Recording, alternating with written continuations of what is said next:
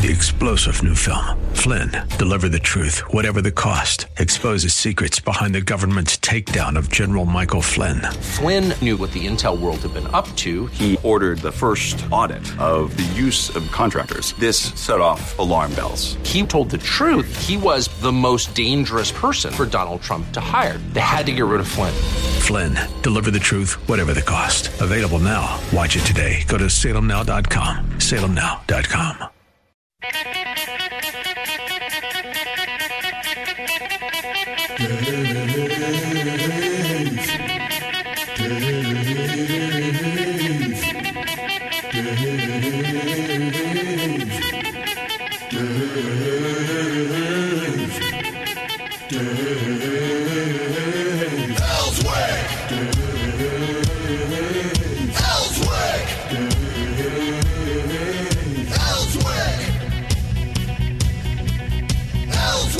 All right, it's Thursday. Let's get into the Dave Elswick Show here on 101.1 FM, The Answer. We got a lot of stuff going on today. The Flynn story, we'll get to that in a little bit. We'll really talk into it heavily in the 8 o'clock hour when Robert Steinbach, our law professor from over at UALR and the Bowen School of Law, joins us. I got a hold of him yesterday, and I said, dude, we got to talk about this. Talk about the wrong use of the federal government in this is just incredible. It's incredible. If you've read about this, it's going to blow your mind. If you haven't, you need to read about it because this goes to show that if the FBI wants to come after you, if a federal agency wants to come after you, I would say even some state agencies want to come at you, they might, how do we put this, bend the law. How's that one? The law shouldn't be bent, but that's it. All right, another story I wanted to get to initially here early is something that I'd been talking to Robert about and other lawyers.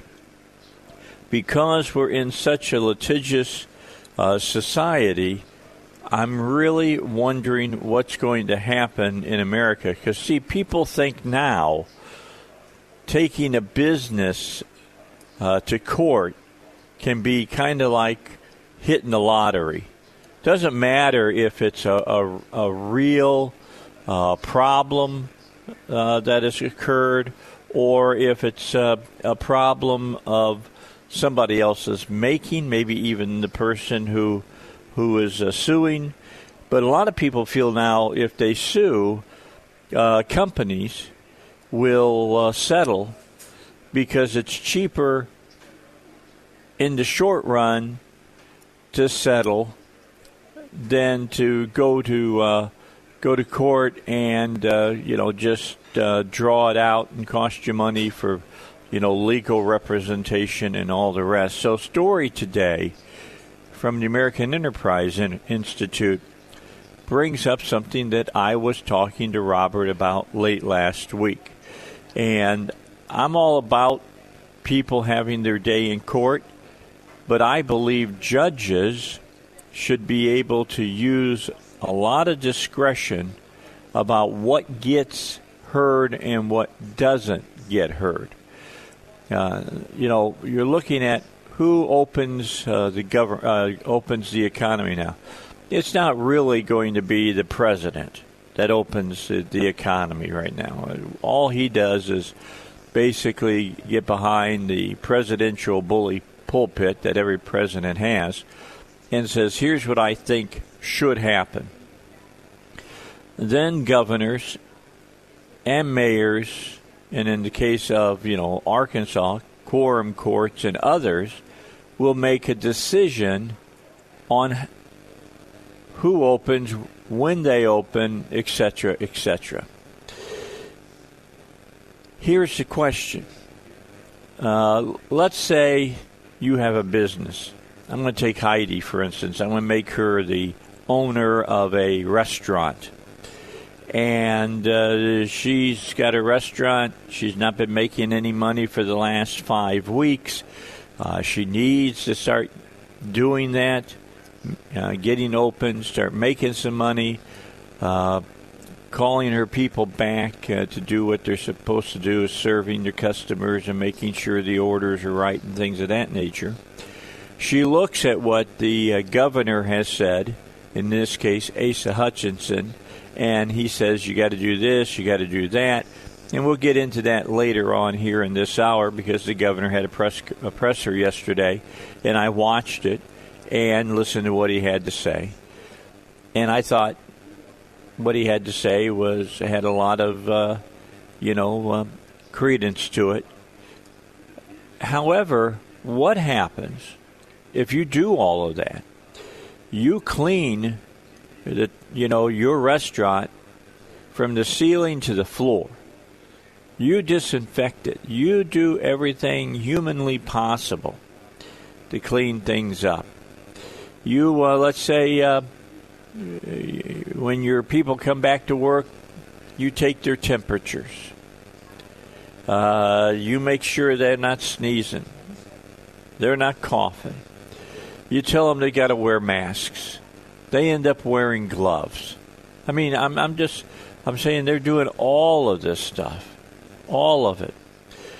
You set up your tables so that you can only have 1/3 of the normal capacity that you would have in your restaurant. You follow what the governor says. No groups bigger than 10. All groups that have 6 feet between them. So where do you sit now? These state-issued stay-at-home orders did not determine most people's desires to stay at home. They merely ratified behaviors that the vast majority of people in institutions were already adopting in response to COVID-19. Now, the fantasy is that we can go back to what the world looked like 12 weeks ago.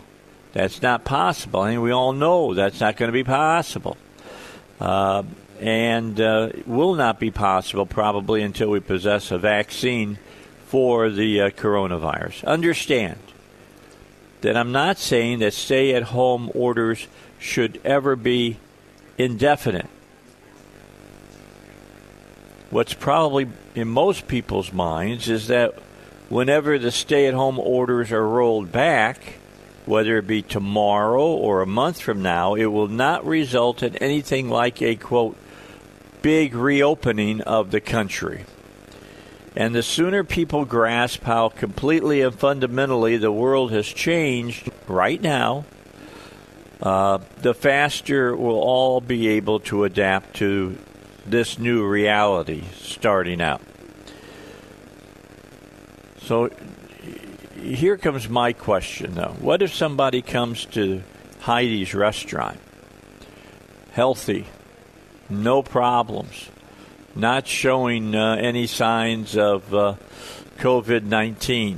She comes to the restaurant, and what happens if one of the waiters or waitresses forgets to pull their mask up when they come to wait on one of her clients?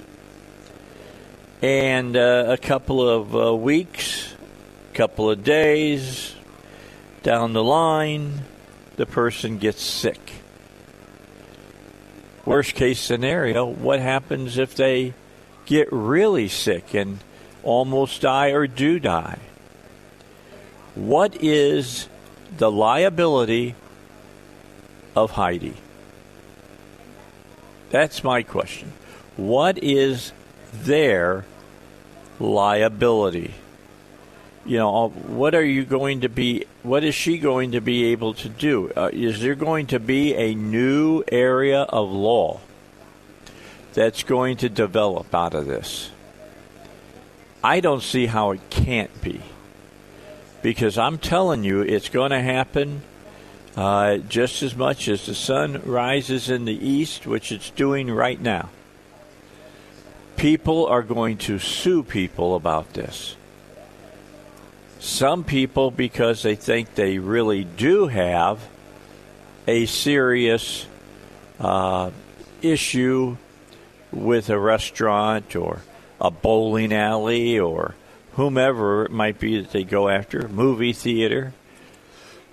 And then the people who look at there's a possibility I can hit the mother lode by suing somebody. And maybe I'll sue this theater, excuse me, because they're owned by a big company, and I'll wrap the big company up into the lawsuit as well, and try to make a few $100,000 or maybe even a few $1 million. I don't have anything else that I got going on. I ain't worried about it takes some time to do this.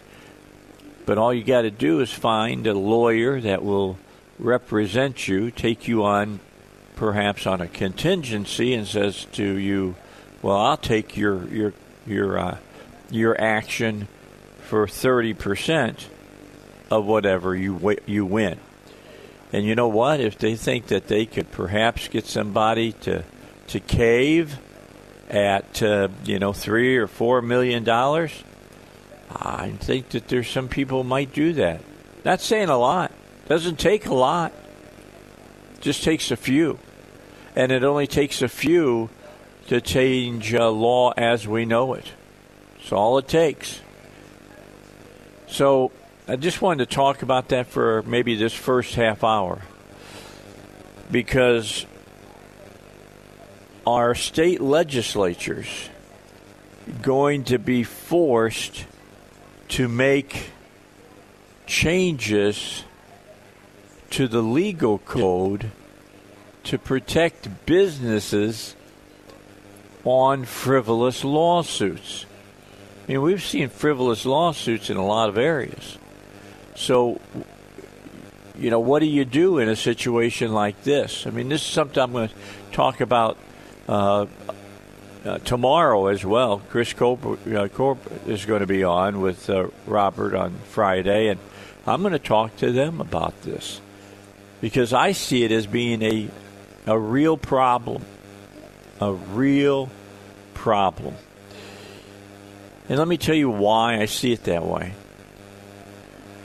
You all know that I'm not a spring chicken. I'm not a young guy. I've been around a while. And I've been amazed at how a lot of people now view business and look at businesses and say businesses are out just to take advantage of the working man. See, I don't believe that. Businesses fire laborers, and no matter where you're at in the hierarchy of a business, if you're hired by the business, you're part of labor. And labor is the most expensive part of running a business. And the end result of why people start businesses is what? Now, I got a lot of people have called me over the last 15, 20 years. This started when I was in Lexington, Kentucky, working at a station, and I started talking about why the business exists. And I can't tell you how many people would call me and say to give people jobs. If you believe that, you need to get off the sauce. I'm just telling you that right now, or you're puffing it up in the evening and you're high, because that's not why a business gets started.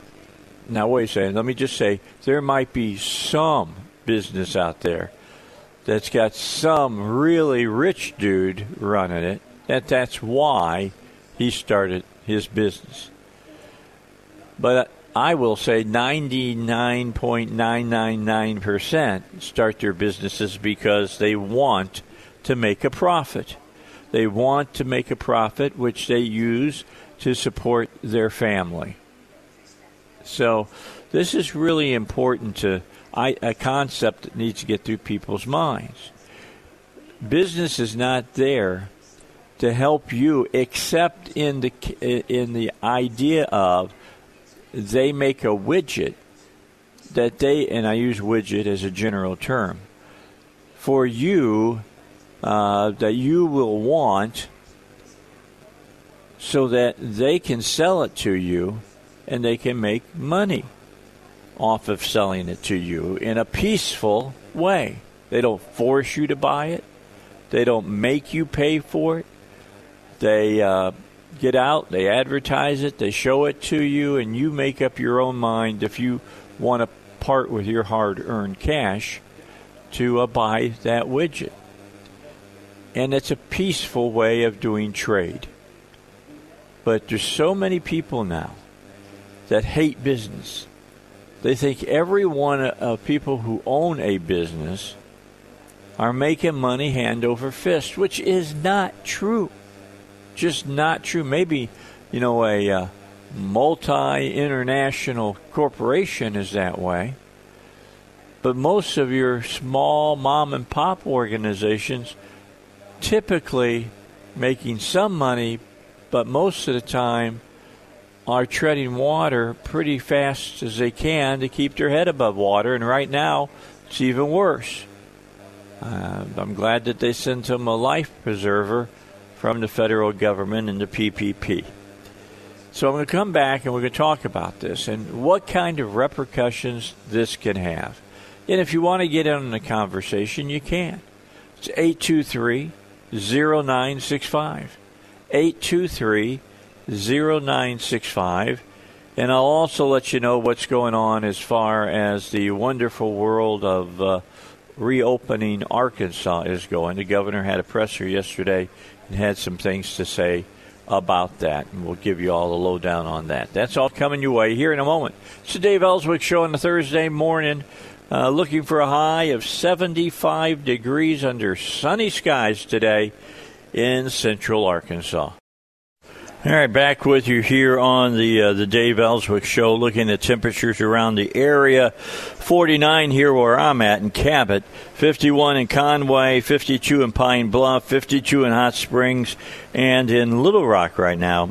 It's a chilly 49 degrees, but we're going up to the 70s today. It's going to be about 5 degrees warmer than it was yesterday, so look for a high today of 75 degrees.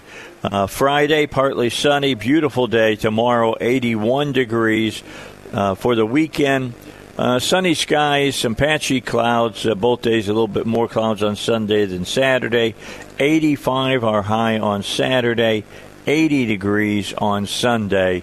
And just for you that are wondering, going back to work day on Monday, humid clouds, some sun, and 84 degrees. So we're starting to move into that late springtime temperature range. My son-in-law is coming over today to my house, or tomorrow, we're not exactly sure, and help me take the top off the pool so we can get the chemicals in and start getting the pool ready. It won't be ready to get into, believe me, for several weeks yet. I was talking to my son-in-law. He's already opened his up, and the temperature of the water was about 70 degrees, maybe a little bit lower. And you get in that's cold water. That is cold water. I'm one of those people, Heidi. I'm one of those people that like the pool, and I got an above ground pool which warms up faster than an in ground pool. But I like it when it gets about 90 degrees outside, and all that heat is on the sides of the pool as well, and the water is just a couple of degrees cooler than it is outside. I mean, enough that when you get in it, you cool down a little bit, but not so cold that you got to start moving around real fast to start getting the blood flowing, so you feel like you get warm. Oh yeah, right, I feel the same way. So yeah. I'm much more bath water than I am cold water in a pool, just to be honest. Yes. No, I don't bathe in it, but I do like it to be fairly warm when I get into it. Mm-hmm. That's my thing. Because you know what? You get in, and it's like that when you get out and you got a little breeze or whatever, you cool down real fast. Yeah. No big deal. No big deal. Plus, you have your adult beverage, whatever it might be that you're having, and sit in a chair, let the sun shine on you a little bit. It's great, man. Good old I can't summertime. Wait. That's what I like, man. It's my favorite time of year. Used to not be. Same, yeah. It used to be. I wasn't that way. I didn't like heat because I come from up north. I grew up outside of Chicago, so it took me a while for my blood to thin. But my blood has thinned now in Arkansas, and I like it here. And I'm considering within the next. Before my death of retiring, I don't know exactly when that's going to be. Yeah, but I'm thinking maybe Arizona. I mean, I like it even when it's in the hundreds. I like it when it's hot, and so that's a total different shift. That's a 180 for me. Oh yeah. All right, we're just about out of time here for this hour. I just want you to start thinking about what I was talking about, because you can have a drastic effect on business as we know it. And if you're a business owner, I suggest you sit down with whomever your lawyer is and you talk this over, and you come up with a business decision about, maybe you meet with your staff and say, hey, look, you don't wipe down a table, that's you can be dismissed for that. I just think it's some things that you got to think about in the litigious society that we live in. Here's the news. My right-hand man or woman in this instance is Elizabeth Sotolaro, and she does a lot for me, and does it of her own volition. I don't make enough money like Hannity or Rush or somebody like that to have a staff that goes out and does a lot of background information for me on stories and things. What you hear on this show is typically what I dig up, and from my guests who like to be on the show because they particularly like my political ideology or whatever. But anyway, Elizabeth sent me a story this morning, and I didn't even have this until just now, but I'm going to read some of this because Greg Gutfield from The Five on Fox evidently talked about litigation against companies dealing because of the coronavirus. So let me read a little bit of this to you just to let you know this has already started, this whole thing of going after companies. Airlines have been sued over grounded flights. Ticket brokers have been sued over canceled events. Insurers have been sued over coverage limits. Grocers and internet retailers have been sued over rising prices. Internet retailers have been sued over, it's taken them a long time to get items to you. I mean, typically I could go on Amazon and order something and it gets to me within 2 days. Now it's taken sometimes 2-3 weeks. Hospitals have been sued over protective gear. Universities have been sued over closures. Amusement parks have been sued over unusable season passes. Ski resorts have been sued over refunds. Strip clubs have been sued for federal benefits. A church has been sued for holding services. Cruise lines have been sued for sailing with the virus. Cruise lines have been sued for not sailing because of the virus. Banks have been sued for helping existing customers first. Gyms have been sued for collecting membership fees. Walmart was sued for allegedly allowing a sick worker to infect others. That's what I'm talking about right there. You who own businesses that you got to watch out about. Target's been sued over the efficiency of its hand sanitizer. Hooters has been sued over allegedly stinting on severance pay. Ride-hailing firms have been sued over sick leave. and multiple employers have been sued for allegedly firing workers who complained about safety measures. So maybe this is a suggestion everybody should consider, says Greg Gutfield. When the lockdown lifts, everyone should go back to work except the lawyers. Seriously, I think this is the first time we are starting a civilization with the burden of lawyers. What was it that Shakespeare said? First thing we do is kill all the lawyers. Now, that was in a way that so the king didn't have any problems, but bottom line, sometimes you think that way. When the world began, you didn't need a real estate lawyer to buy a cave.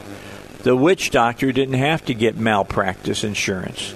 There were no recalls on the wheel. And do you think we'd even have fire if a lawyer was near? So to get us out of this hole, we need lawyers to lighten up.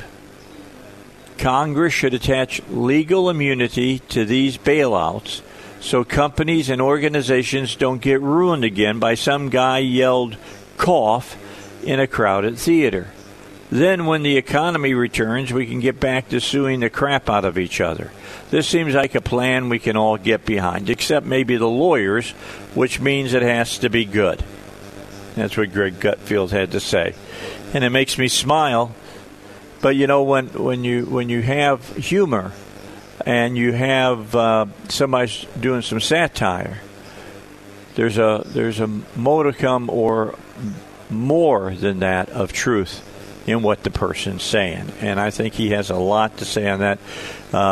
Do me a favor, Elizabeth. I know you're listening. Post that on my Facebook for everybody to take a look at, because I think it's going to cause problems for a lot of people, and that we're going to hear a lot of lawsuits that we really shouldn't. And I hope that our legislatures are already considering this and how to protect businesses. Now, when I say that, I mean you got to use common sense. And I know Mark Twain was right when he said common sense isn't very common anymore. But you know, you need to make sure you write it so that, somebody who's out there, some company that's out there, let's say, and is really gouging people on, foods and things of that nature because of the coronavirus. I mean, look, Walmart, and I forget who else is in this, Costco. There's like maybe two other companies, Sam's and somebody else, are being sued by several states because of price gouging on eggs. Now, I brought this up last week. I mentioned it on the air, just an aside. But some people have been paying attention to this.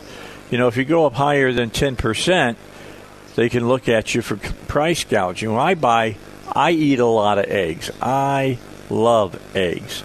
I mean, I'm all in with eggs. I'm all in with what they say, the incredible edible egg and how it's the perfect food and all of that kind of stuff. And I buy it in those boxes of 60 because I'll knock off 60 eggs in a week easy. During the course of the day, or course of the week, because you don't have to eat them just scrambled or fried or whatever. You can make French toast, you can make pancakes, you can make cakes, you can make all kinds of stuff with eggs. And I love eggs, I really do. But I was bothered by, I think we went over and bought, my wife went over. She doesn't allow me to go shopping now. I'm too weak and infirm. So, I take out, she wants me to keep my dentures out so that I look like Grandpa.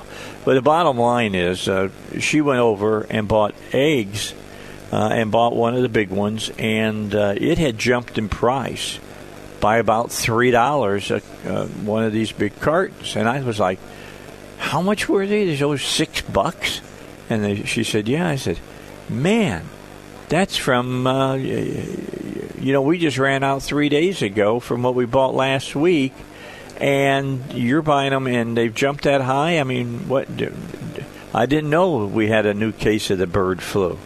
and I started questioning it, and now I've seen where AGs in the United States are going after Walmart and some others for price gouging, and on top of that, Walmart, I saw that their answer to that was that, hey, the chicken farmers are jacking the prices up because they're saying feed is so much more expensive and this and that and it's too much more expensive. So I want to see where this all works out.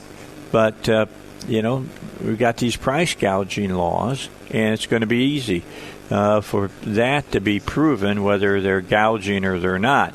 If they are under law right now, they can, in Arkansas, think about this.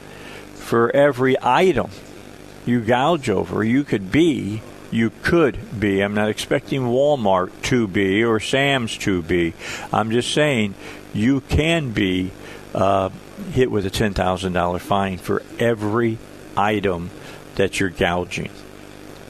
They were going after some people about stuff like, hand sanitizer and things of that nature. People bought it up off of Amazon, and toilet paper is a good example as that as well. I saw where, people were trading their car for an 8-pack of toilet paper. Just saying. It's some of the things that were going on at the time. All right, got a break coming up, and we'll talk about this again in the future. But right now, let's take a break, and then when I come back, the governor had a presser yesterday. He announced that they're going to start reopening restaurants.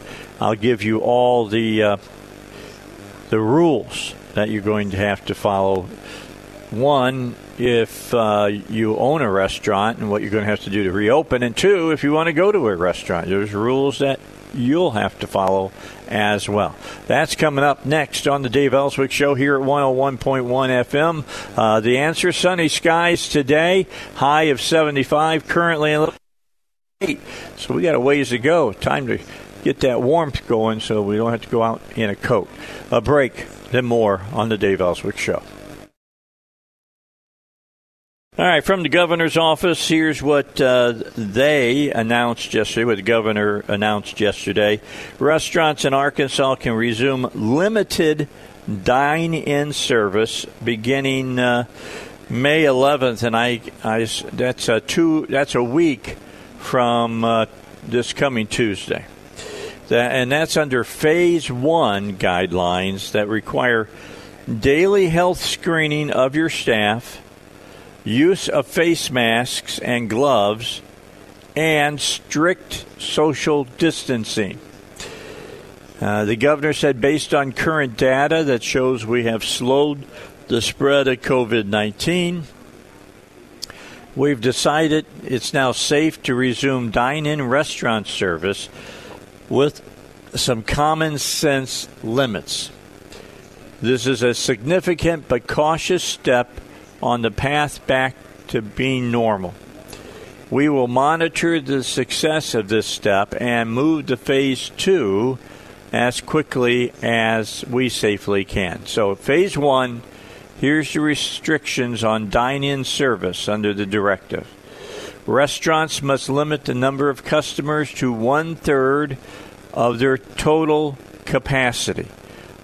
Now understand that 1/3 total capacity is better than no capacity, but still maybe not enough capacity to pay for the overhead of opening the restaurant. 2, tables must be 10 feet apart so that diners will be seated 6 feet away from diners at other tables. 3, each employee who directly interacts with patrons must wear a face mask that completely covers the nose and mouth. Kitchen staff and others are also encouraged to wear a mask.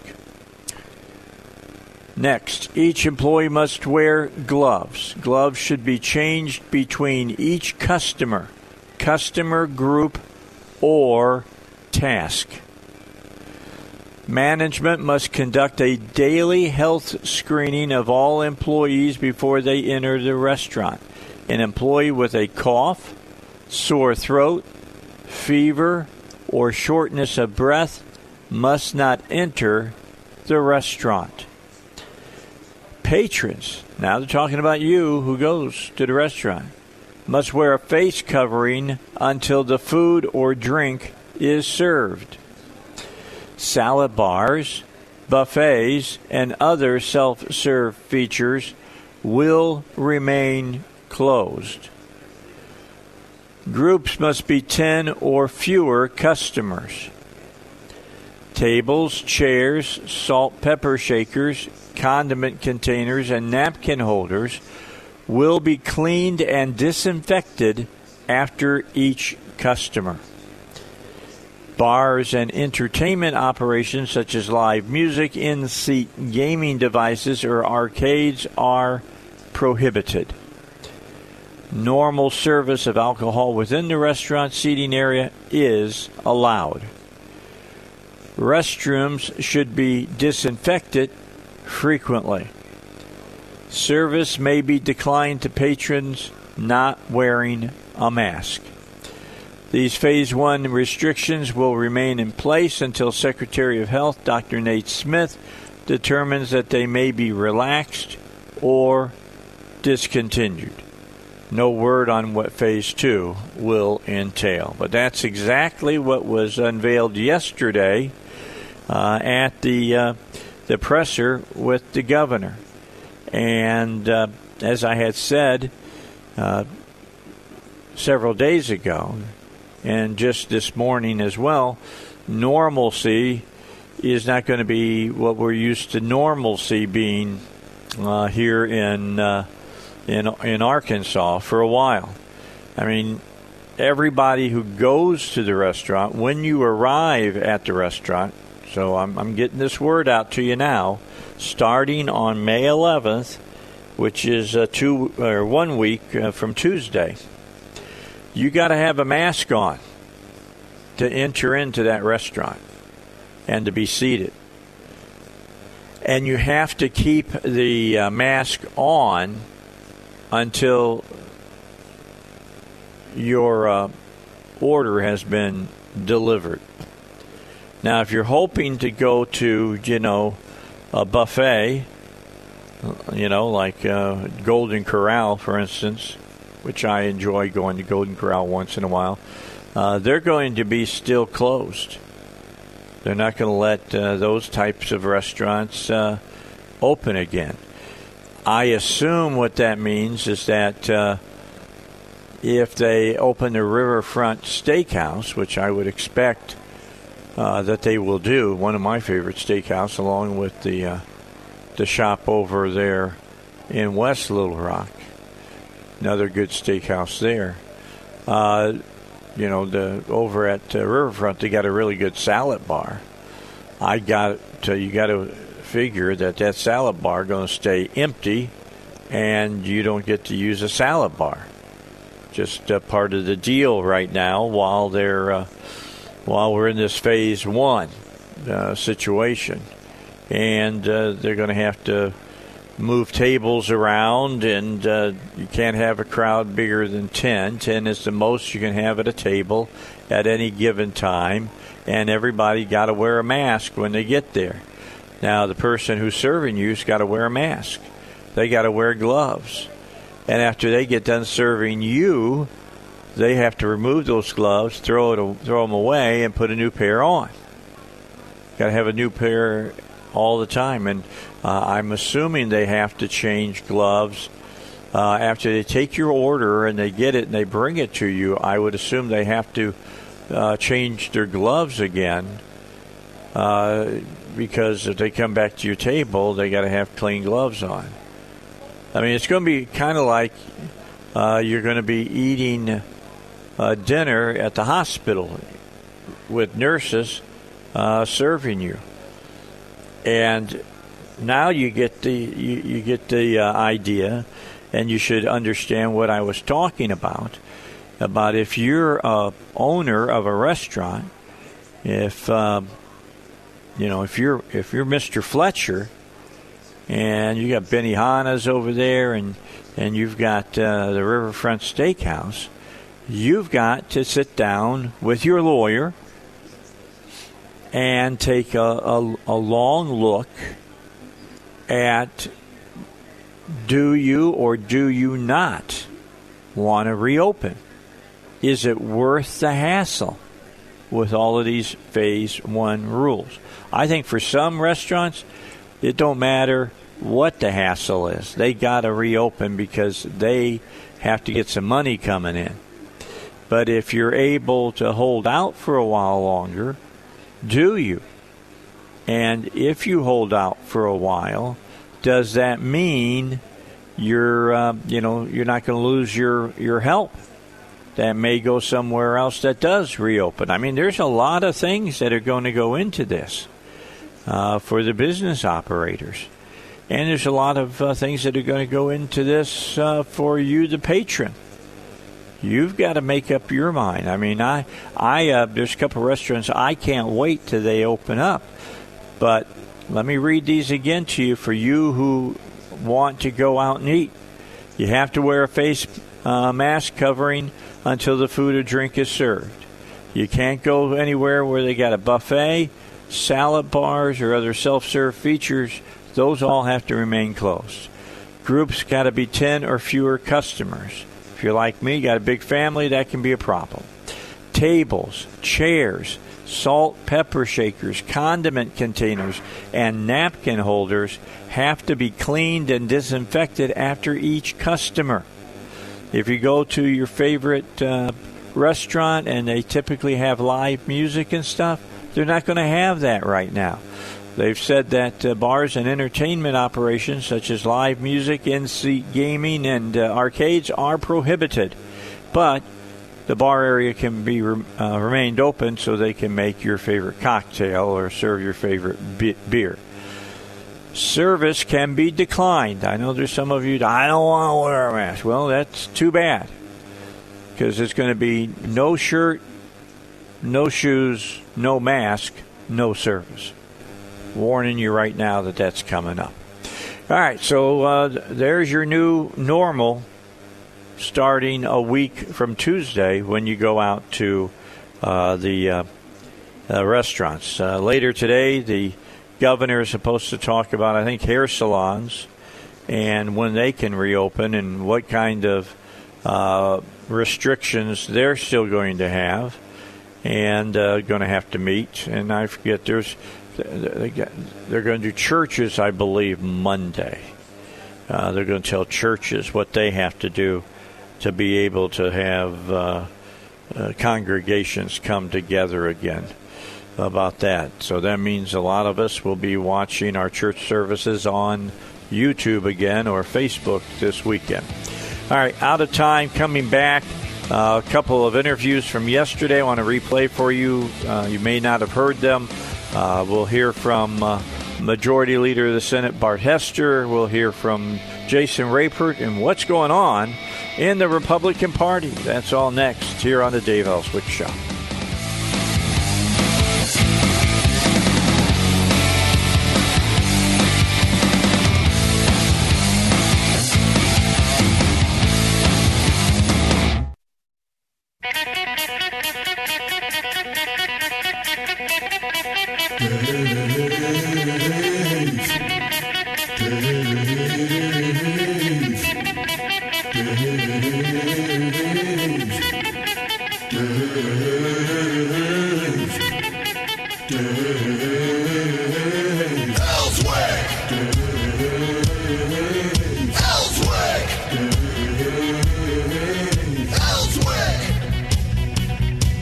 Tell you what, the temperature is moderated out across the area. 50 in Cabot, 50 in Conway.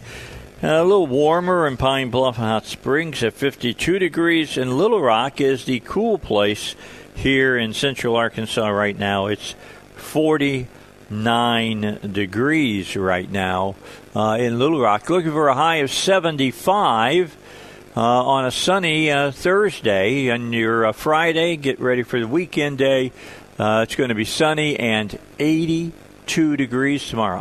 I think that tomorrow, Heidi, I'm going to be able to maybe for a few days put up my my hoodies, because when the wind's blowing a little bit and it's going to get up to 75, that means it's going to be about 72-ish, maybe a little lower. I don't like walking around just in a short sleeve at that point, and so I wear a hoodie at that time. So that's the way it's looking. 75 degrees today under sunny skies. Currently, Little Rock at 49 degrees. Cold spot in central Arkansas right now. Same temperature as Fayetteville. How about that? All right, if you just joined us, last hour we talked about, how many people were going to be suing companies that are trying to reopen during this reopening going on here in Arkansas that will get on in diligence a week from Tuesday on the 11th. That's when restaurants, following Phase 1 rules, will be able to open their doors again. I'll be interested to see who does and who does not, and see how that all works. And then there's other places that will open then as the weeks go on, and it's going to be a very kind of slow kind of thing. All right. Yesterday we talked about some problems within the caucus of the Senate Republican Party. And we had a couple people on, and you may have missed the interviews. I want to replay them here in the 7 o'clock hour because you need to know what's going on. It's not every day you get to see what's going on behind the doors. I'm going to let you see that today. We'll start off with the majority leader. This is Bart Hester, State Senator Bart Hester, and everybody thought that he was going to be pro tem, and then kind of got the rug pulled out from underneath of him, and State Senator Hickey right now is the pro tem elect. So here's what Senator Hester had to say about what's going down. State Senator Hester has been kind of a fixture on this show since he got into the legislature. Definitely during the General Assembly, he always comes over and spends time with us, talks about his legislation and things of that nature. The fiscal session just got over. Senator, give us a rundown of how you think that went. Did it go okay? Well, it went really well, considering the circumstances, right? We did what normally takes us, 4 or 5 or 6 weeks to do. We did in a matter of a week and a half, and we got the people's business taken care of. We may not as dive too deep into the details as normal, but we got the business handled, and really the most important thing is we were able to implement mandatory cuts if the funding's not there, right? So we're prepared for the outcome of the corona on the state budget. From what I heard, that's going to be about, if necessary, about 15% straight across the board. Is that right? It's basically correct. Straight across the board, with the exception of K-12 education, with the exception of prisons, and with the exception of DHS grants. We got to make sure that our most needy are taken care of. Right. The exception of those, it's 15%. We think with forecasts it will only be 5%, but we're prepared for really the worst. Yeah, I got a question for you. 15% across the board. One of the big problems you ran into with education is, of course, the Lakeview case still, like a black cloud, hangs over this state. Is there? Are you guys ready to revisit that and try to hammer out a different deal for school finance here in Arkansas? Because if I'm right, you tell me if I'm wrong, but I have heard that almost 60 cents of every tax dollar is dedicated towards education here in the state. It certainly is, and I don't think you're going to find anybody that argues that it's not a worthy cost to spend our tax dollars on. But I never like to make decisions based on, we might get sued. My argument is let somebody sue us and let's go back to court, because I tell you, it's a different day in Arkansas. It's a different Supreme Court. And there's two methods to revisit what's called the Lakeview case. It's either the Attorney General goes and asks the courts for reconsideration, or we just or we make some drastic changes on the funding side, and then the state gets sued again, and we see how that goes. But either way, it's really got to go back through the court system. When Bruce Westerman, now Congressman Westerman, was serving in the legislature, one of the things that he wanted to do was to move more towards a methodology that every family would get X amount of dollars from the Treasury for their children to go to school.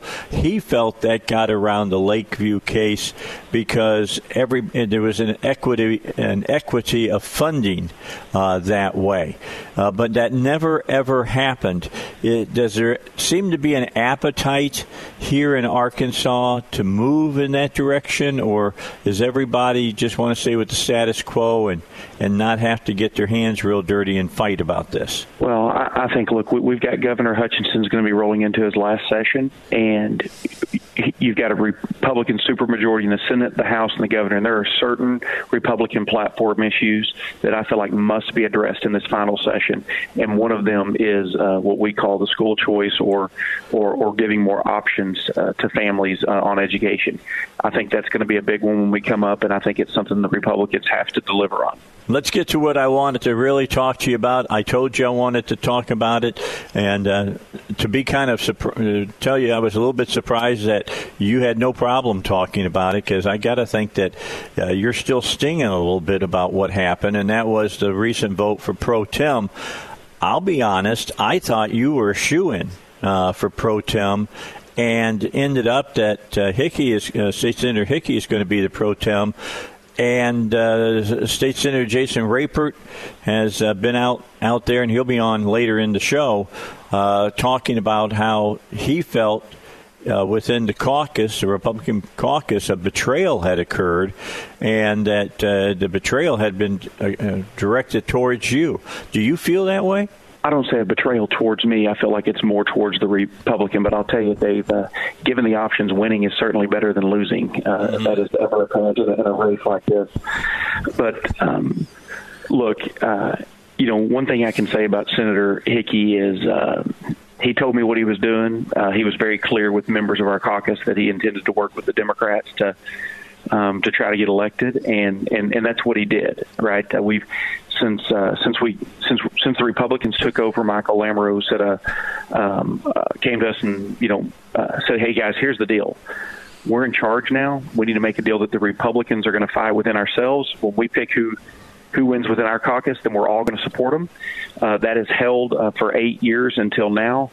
I won the vote within our caucus, and then Senator Hickey partnered with a minority of the caucus and the Democrats to get what's the current nomination. What was it about what was going on? I mean, you're known as a solid conservative. What was the problem here? I mean, did they think you were too solid of a conservative? Were they afraid that with it being the final General Assembly for the governor, you're looking at a situation where perhaps members of the Republican caucus won't be as easygoing with the governor as they have been in the past, because a lot of his power is slowly dwindling away.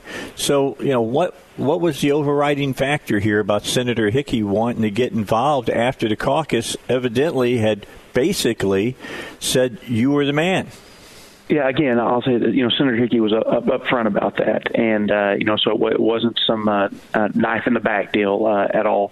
But look, I feel like as we're rolling into the last session, there was some argument over geography, possibly that the governor's from Northwest Arkansas. Should the pro tem also be from Northwest Arkansas? But look, you can always make that point when you don't have a good argument, right? At the end of the day, if the Republicans are looking for a conservative, it wasn't even close on who should lead them. I've got an 8-year record of being clearly the more conservative leader on policy on each issue. And I'll tell you, if the argument is I'm not going to stand up to the governor enough, I think I've also got 8-year history or 6 years with the governor. When he's right, I'm 100% in his corner, and when I disagree, I'm not in his corner. That's no surprise to anyone at the Capitol. So what amongst?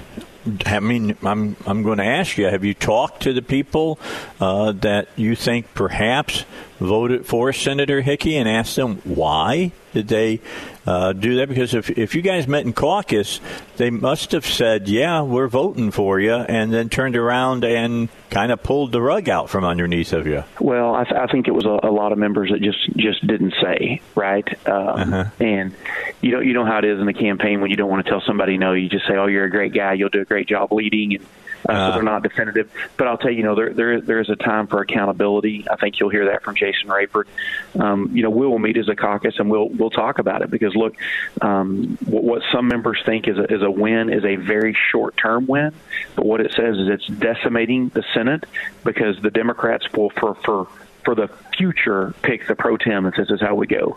It will take the Democrats and a minority of Republicans. It's not what the people of Arkansas want. It's not what they expect. It's not the right thing for the Senate. Irregardless of my race, there needs to be some public voting. People need to be accountable when they don't side with the Republicans.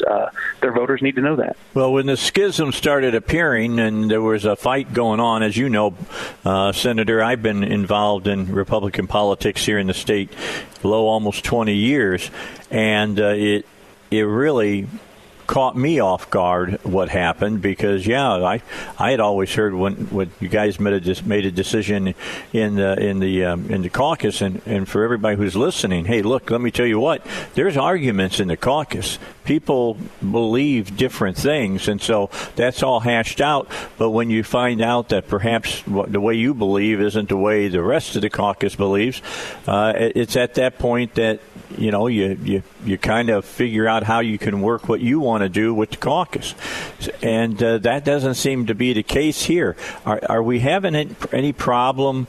Because I've been outspoken about this, and that is, I think we've allowed some Democrats into the Republican Party who said, I want to change over to be a Republican, and I don't believe that philosophically they have changed over, and I think that makes a problem.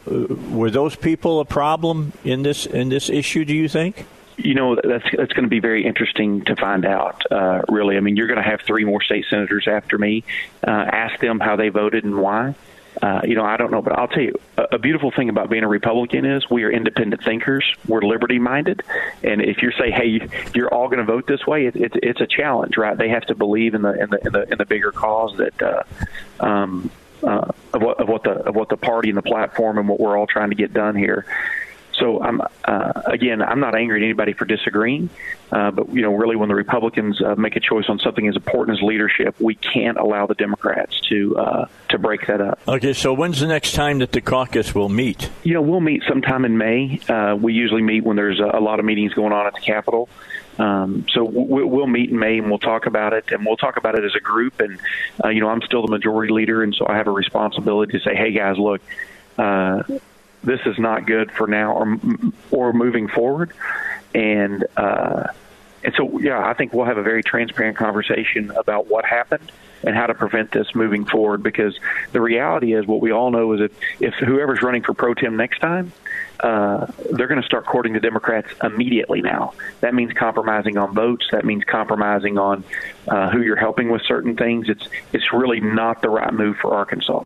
Where are you at right now, Senator, about what your future holds? Well, that's a great question, Dave. And look, I think you're going to see the same Bart Hester that you've seen a long time. I'm going to, fiercely fight for what I believe in the conservative cause, but I'm also going to be a good colleague. I want to work well with all members, the Republican, the Democrat side when I can. But look, here's what's going to happen moving forward. That has to happen. Things have got to become more transparent. We can't vote secretively on the floor anymore. The people that we represent deserve to know how we vote on leadership, same as they do up in D.C. When you're going to vote, they stand up and say, I'm Bruce Westerman from Arkansas, and I'm voting for, whoever to be our leader. And so I think that's what I'm going to really push for here. That's going to be the big change. I think it's going to be a win for Arkansas. It's going to be a win for the voters. There needs to be public voting and transparency in what we do. Senator Hester, thanks for your time. We appreciate it. I look forward to seeing you again next year when the general session gets underway. Thanks for having me, Dave. There's Senator Bart Hester. He's a great guy and very transparent in what he had to say. Let's take a break, and then we'll come back, finish up this hour. Next hour, I got to tell you what, we're going to listened to an interview I did with State Senator Jason Rapert, and I got several calls later from other state senators who wanted to remain anonymous right now and said when the caucus gets together in May, Senator Rapert may not be happy with what they have to tell him. That's coming your way. Stick around for more of the Dave Elswick Show. All right, don't forget about PI Roofing. I've been talking about Joel and Veronica Johnson's business since they started about 14, 15 years ago. And they do a fantastic job. They just do it right. Number one, they're people with really good character, and they take really good care of their clientele. They're good Christian folks, and I can just tell you, I've never heard anybody say they screwed them over. They just do a really, really, really good job and treat everybody with respect. They even treated me with respect, and I'm hard to give respect to sometimes. But, they did my roof several years back, about 10 years now, and did a great job, and we had a little problem with the felt underneath, and I got this ripple effect looking on my roof, and there's no ifs, ands, or buts about it. They came out, looked at it, and said, yep, that was defective felt that they sent us. They went in, they took all of the shingles off, they took the felt off, put new felt down, new shingles down, not a dime out of my pocket. They did a fantastic job, and my roof has been in great shape ever since they did it. I do have to get them out to let them walk the roof. About every 4 years, I have them come out and look at it just to see if any kind of hail has done any problem. I should have them come out this week and look at it because we had some pretty good pieces of hail falling the other night during those line of thunderstorms that came through. But they understand we live in different times right now, and you may not want to see them face to face, and they'll take care of that. They will set up their social distancing, and you can do all of your work with them over the phone or over the internet. Just go to piroofing.com or call them at 707-3551. I think I'm going to give them a call today. Set them up for next week. Come and look at the roof here at the Elswick household. It's PI Roofing, piroofing.com.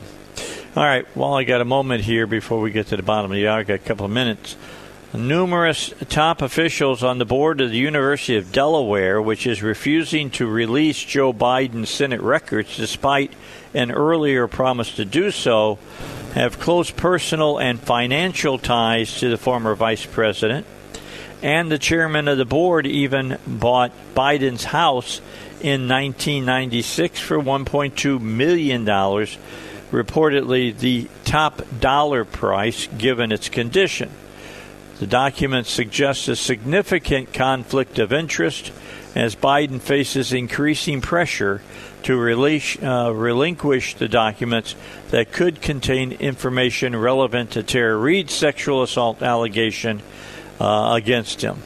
Biden dropped off 1,875 boxes of photographs, documents, videotapes, and files, and 415 gigabytes of electronic records to the University of Delaware in 2012. The university initially said it expected to make the records available to the public 2 years after Biden's last day in elected public office in April 19th, 2019, just hours before Biden announced his current presidential bid. The university changed its mind, said the papers wouldn't be released until December 31st, 2019, or 2 years after Biden retires from public life. You figure it out. It's pretty commonsensical. You think about it. We come back, Jason Rapert. But right now, let's hear what Rush has to say on Rush's Minute Update. All right, back with you, Dave Elswick Show. We played the majority leader of the Senate here in Arkansas the last half hour. That, of course, Hester. We're going to play State Senator Jason Rapert now, repeat of an interview I did yesterday. There's some bad blood brewing in the Republican caucus, and I'm going to tell you what, did this interview yesterday. I had several calls later from Republican members that are not, let me just say, big NOT flashing right now, not happy with what the state senator had to say. Well, you want to know what he said? Here it is. We welcome State Senator Jason Rapert to the Dave Elswick Show. Full disclosure, I've supported the state senator every time he's run for office. I've appeared at fundraisers for him. I've done a lot of different things for him because I believe that he was the right man for the area that he was representing, and I don't think that he's let us down, to be honest. And Jason, we thank you for joining us today and being part of the Dave Elswick Show. Senator, I'm having you on because you wrote a missive on your Facebook here just a few days ago dealing with this whole pro tem race in the Republican Party. Of course, the Republican Party holds the majority, so they elect the pro tem, the man who will be directing, what's going to happen, so to speak, during the next session, starting in 21. And it didn't go as a lot of people thought it was going to go. And you had a few things to say about it. Why don't you just tell my listeners about your thoughts here? Sure. Well, first of all, thank you for your kind words, Dave. You have been a great friend to me, and I don't take your support lightly. It's something I have to earn every day, and I appreciate that after 10 years you're still able to say that, and appreciate it. But let me get to the issue. Obviously, this is a partisan issue because it has to do with the fact that when the voters of a state elect a majority to lead in our state, they expect that majority's will to truly lead in different areas, whether it's on committees or leading in the House or leading in the Senate. And so every couple of years, as we prepare for the next General Assembly, we have what is called Senate Pro Tem election, and that is choosing one of the 35 state senators that will sit as your President Pro Tem and be in that position for the Senate. Well, as you know, in 2012, the Republicans took over. I had won in 2010, Dave, and so just after my first session in 11, there was an election for the Senate Pro Tem, and it happened to have been Senator Larry Teague out of Nashville, a Democrat. Right. But after the November election that came in the next cycle, it so happens that Senator Teague was not the pro tem because Republicans took over. And that's when Senator Lamoureux was chosen as our first Republican pro tem since the Civil War, if you remember. Yes. So here's where we're at today. We've actually continued to have the different parties will meet together and choose who's going to be their nominee. And so every year, that's been consistent until this year. And so what we had happen this year with 26 Republicans in the Arkansas Senate and with only 9 in the Democrat Party, oddly, strangely, when the Republican caucus nominated Senator Bart Hester of Northwest Arkansas to be our nominee, everybody expected that he would when we went out on the floor because we have a huge majority. Well, surprisingly, through a secret ballot process, when the votes were counted, Bart Hester lost that, and Senator Jimmy Hickey of Texarkana got that position. It so happens that Senator Hickey had come in to us and told us that he was not going to run in the Republican caucus election, that he was just going to run on the floor of the Senate. And that let us all know that he really wasn't interested in what the GOP majority had to say. He was going to go ahead and run regardless. And I know this is kind of in the details, Dave, but here's the bottom line. The Republicans have a clear majority in the Senate, and the will of the Republican majority should be what carries the day when it comes to that number one leadership position.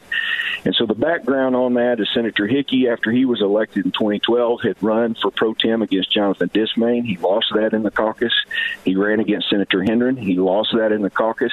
And so this time he decided to go his own way, and it's very clear that he worked with the Democrats and a handful of Republicans to pull off what you might as well say is a political coup on the floor of the Arkansas Senate. I had Senator Hester on, and I asked him what he thought were, the biggest problems with what happened. He said that even when he looked at he looks back, because we all know hindsight's 20/20. That several people told him, they thought he was doing a good job and blah blah blah. Maybe they didn't give him full-throated support. But the bigger thing that he said was two things. One, he was still majority leader, and he believed we had to have transparency, and that secret ballot needed to go away. And secondly, that this was a way of giving Democrats more leverage. I mean, it's not going to give them any more power than 9 votes that they got already, but it does give them more leverage. Yeah, Dave, you know how that is. The folks that brought you to the dance, they expect something in return. And the Democrats historically have never done anything without requiring something from that. And it is unfortunate. Here's where I stand. When I ran for office, I took leave of my private business. As you know, I've gone through a lot of sacrifice.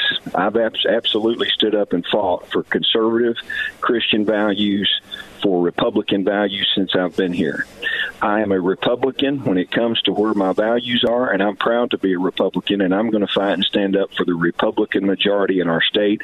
No disrespect personally to anybody at all, including Senator Hickey. But the fact is, twice he lost in our caucus in previous elections, and he didn't even want our support when it came to this one, or at least didn't want the GOP caucus's support. And so I believe that this cannot stand. There must be open elections. I've challenged my members, since there's obviously some lying going on the Senate floor. I've said, step up and say who you voted for. Look, you didn't elect me or anyone else to the Arkansas Senate to come in and say, I'm sorry, I'm not going to tell you who I supported when it comes to the leadership of the Senate. This is a public office, and you should have public disclosure about what you do. And so I stood up and said, I absolutely stood by the GOP caucus to support Senator Hester, and I'm calling for a public vote after the November election, just like happened previously.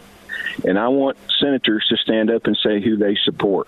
If that ends up being Senator Hickey, then I guess that would be one thing. But according to what the GOP majority said, if it had been public the other day, Senator Bart Hester would be your nominee for pro tem in the upcoming General Assembly. Well, I'll let you know, State Senator, that I talked to about a third of the Republican caucus yesterday. I've been involved in Republican politics for 20 years now. So, people will talk to me, and they may not talk to me on record, but they'll talk to me. And from what I have been able to ascertain, what this kind of came down to is, are the Republicans going to follow their platform or no platform, and is the Republican majority going to govern as Republicans? I was shocked at how many people, it seemed like to me, were concerned that the Republican state Senate has become kind of a rubber stamp for the governor and has given up their co-equal status with the governor as far as governing Arkansas goes. That's a real good line, isn't it, Dave?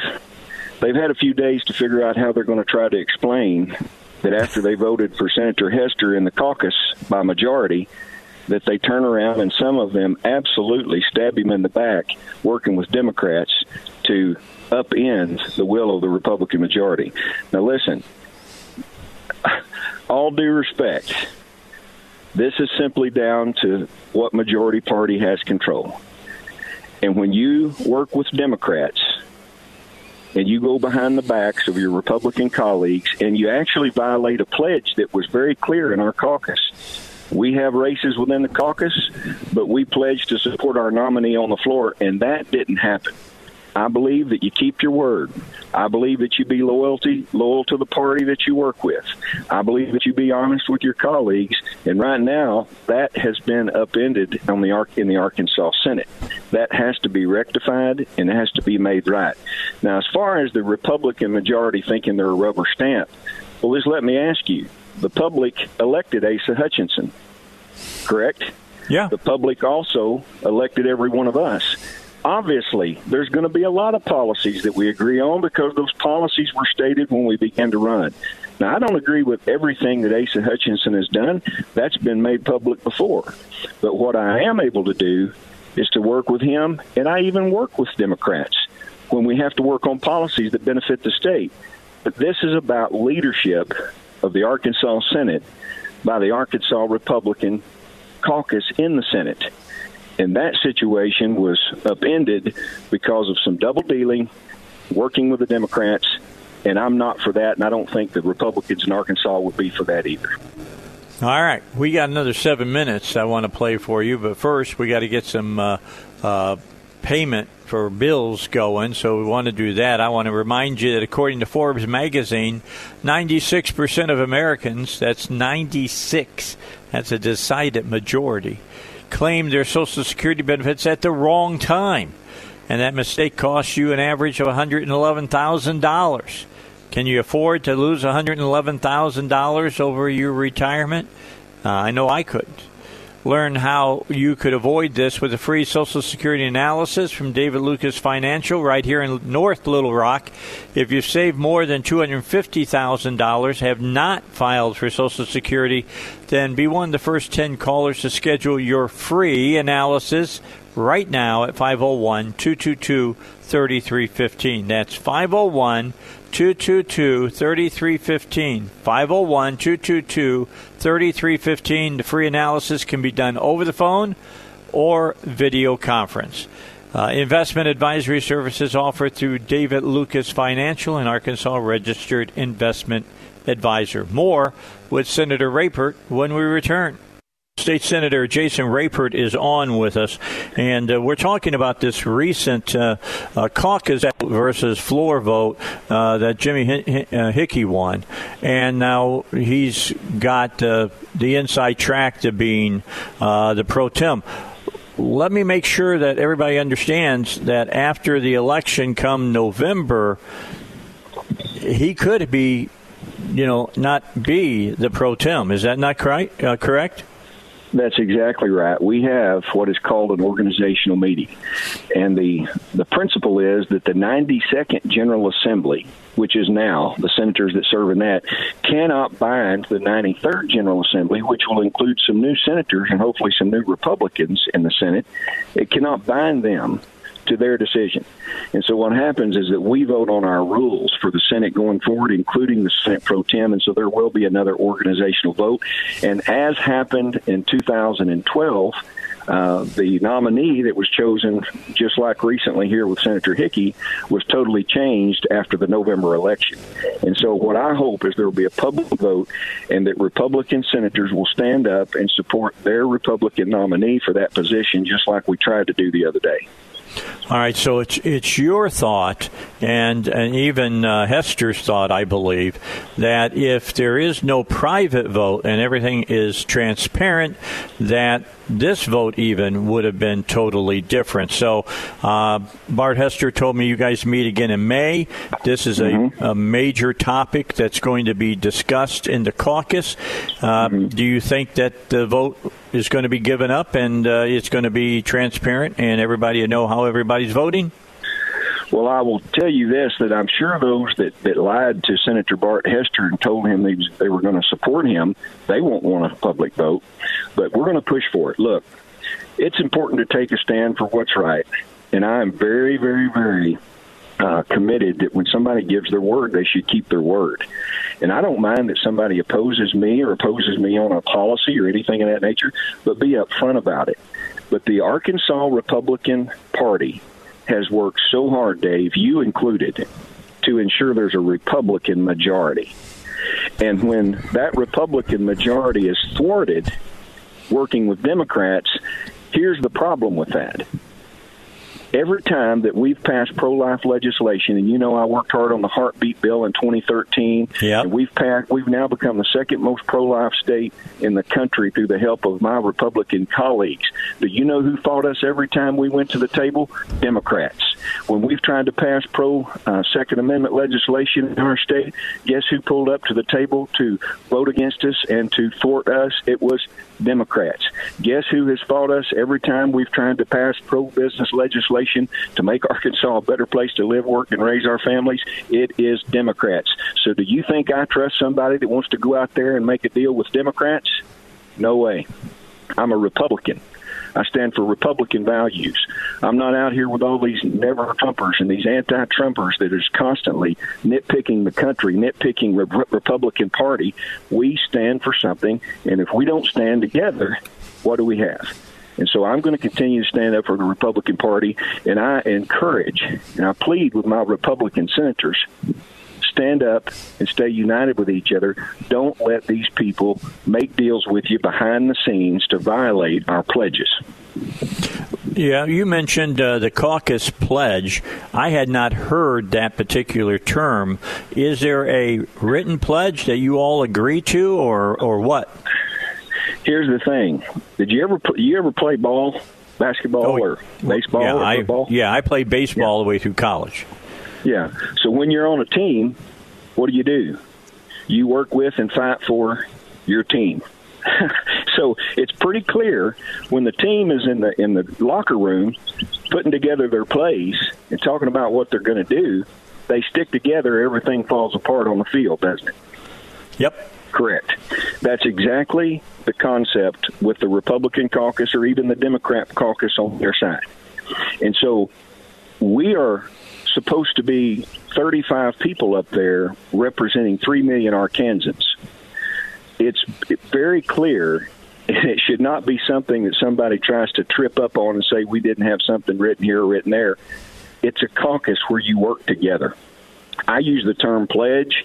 You can use other terms, but the bottom line is we discuss the fact that once we decide who the nominee is, we will support them on the floor. That's the way it's always been.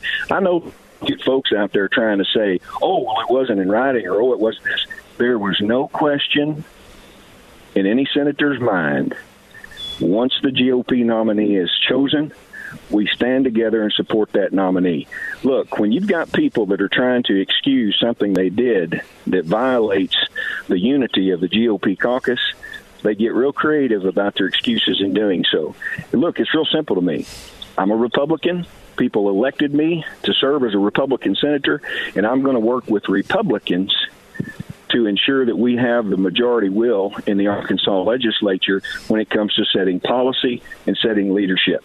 We won't always agree on every single thing, but we can at least agree that when we say we're Republicans, that we work with Republicans and not Democrats to get positions of power. Final question for you, Senator. And we talked about this transparency in the vote. Let me ask about this, about the whole thing about the idea of a caucus pledge. We have a state platform for the Republican Party. Do you think it's time that there in the Republican legislature that you all write up this pledge and that members say that they will adhere to it? Well, let me just say this. A long time ago, business. I was doing business with a guy, and he had not held up his end of the deal, right? Okay. And he said, I'm a man of my word. I said, you know what, sir, I'm a man of my word, too. In fact, I'm such a man of my word, I don't mind to put it in writing. Uh-huh. And so now that I'm aware that we've got some folks that don't understand what it means to stand up for your word, I absolutely would be happy for us to sit down and put out some rules of the road for them so they understand. Now, it's unfortunate we're not in high school here running a student council. We're in the Arkansas Senate. They ought to be able to stick with their word. But if that's what it takes, and you need to make it clear so nobody has an excuse to try to say they didn't know they were supposed to support Republicans, I'm all for it, Dave. State Senator Jason Rapert here on the Dave Elswick Show. We'll let you go. Get on with your day. We'll talk to you later. Thank you very much. Thanks. All right. That was my interview with State Senator Jason Rapert. And to say that it hit some raw nerves is an understatement. I had several calls yesterday from elected Republican officials and from the Senate and the House, and they were not happy with the state senator. This is not going away. I believe that the next meeting of the caucus is May 15th. I'm sure that we'll hear about what went down after that.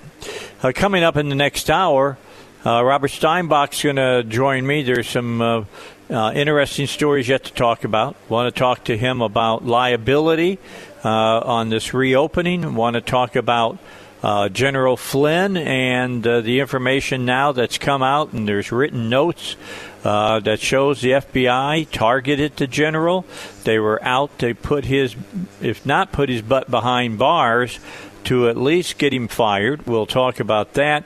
And finally, the new unemployment numbers. I'll have that for you as well. But right now, let's get a little bit of music before we get to the break. News is coming your way. Then Robert will join us, and we got a lot yet to talk about in the final hour of the Thursday edition of the Dave Elswick Show. Stand by.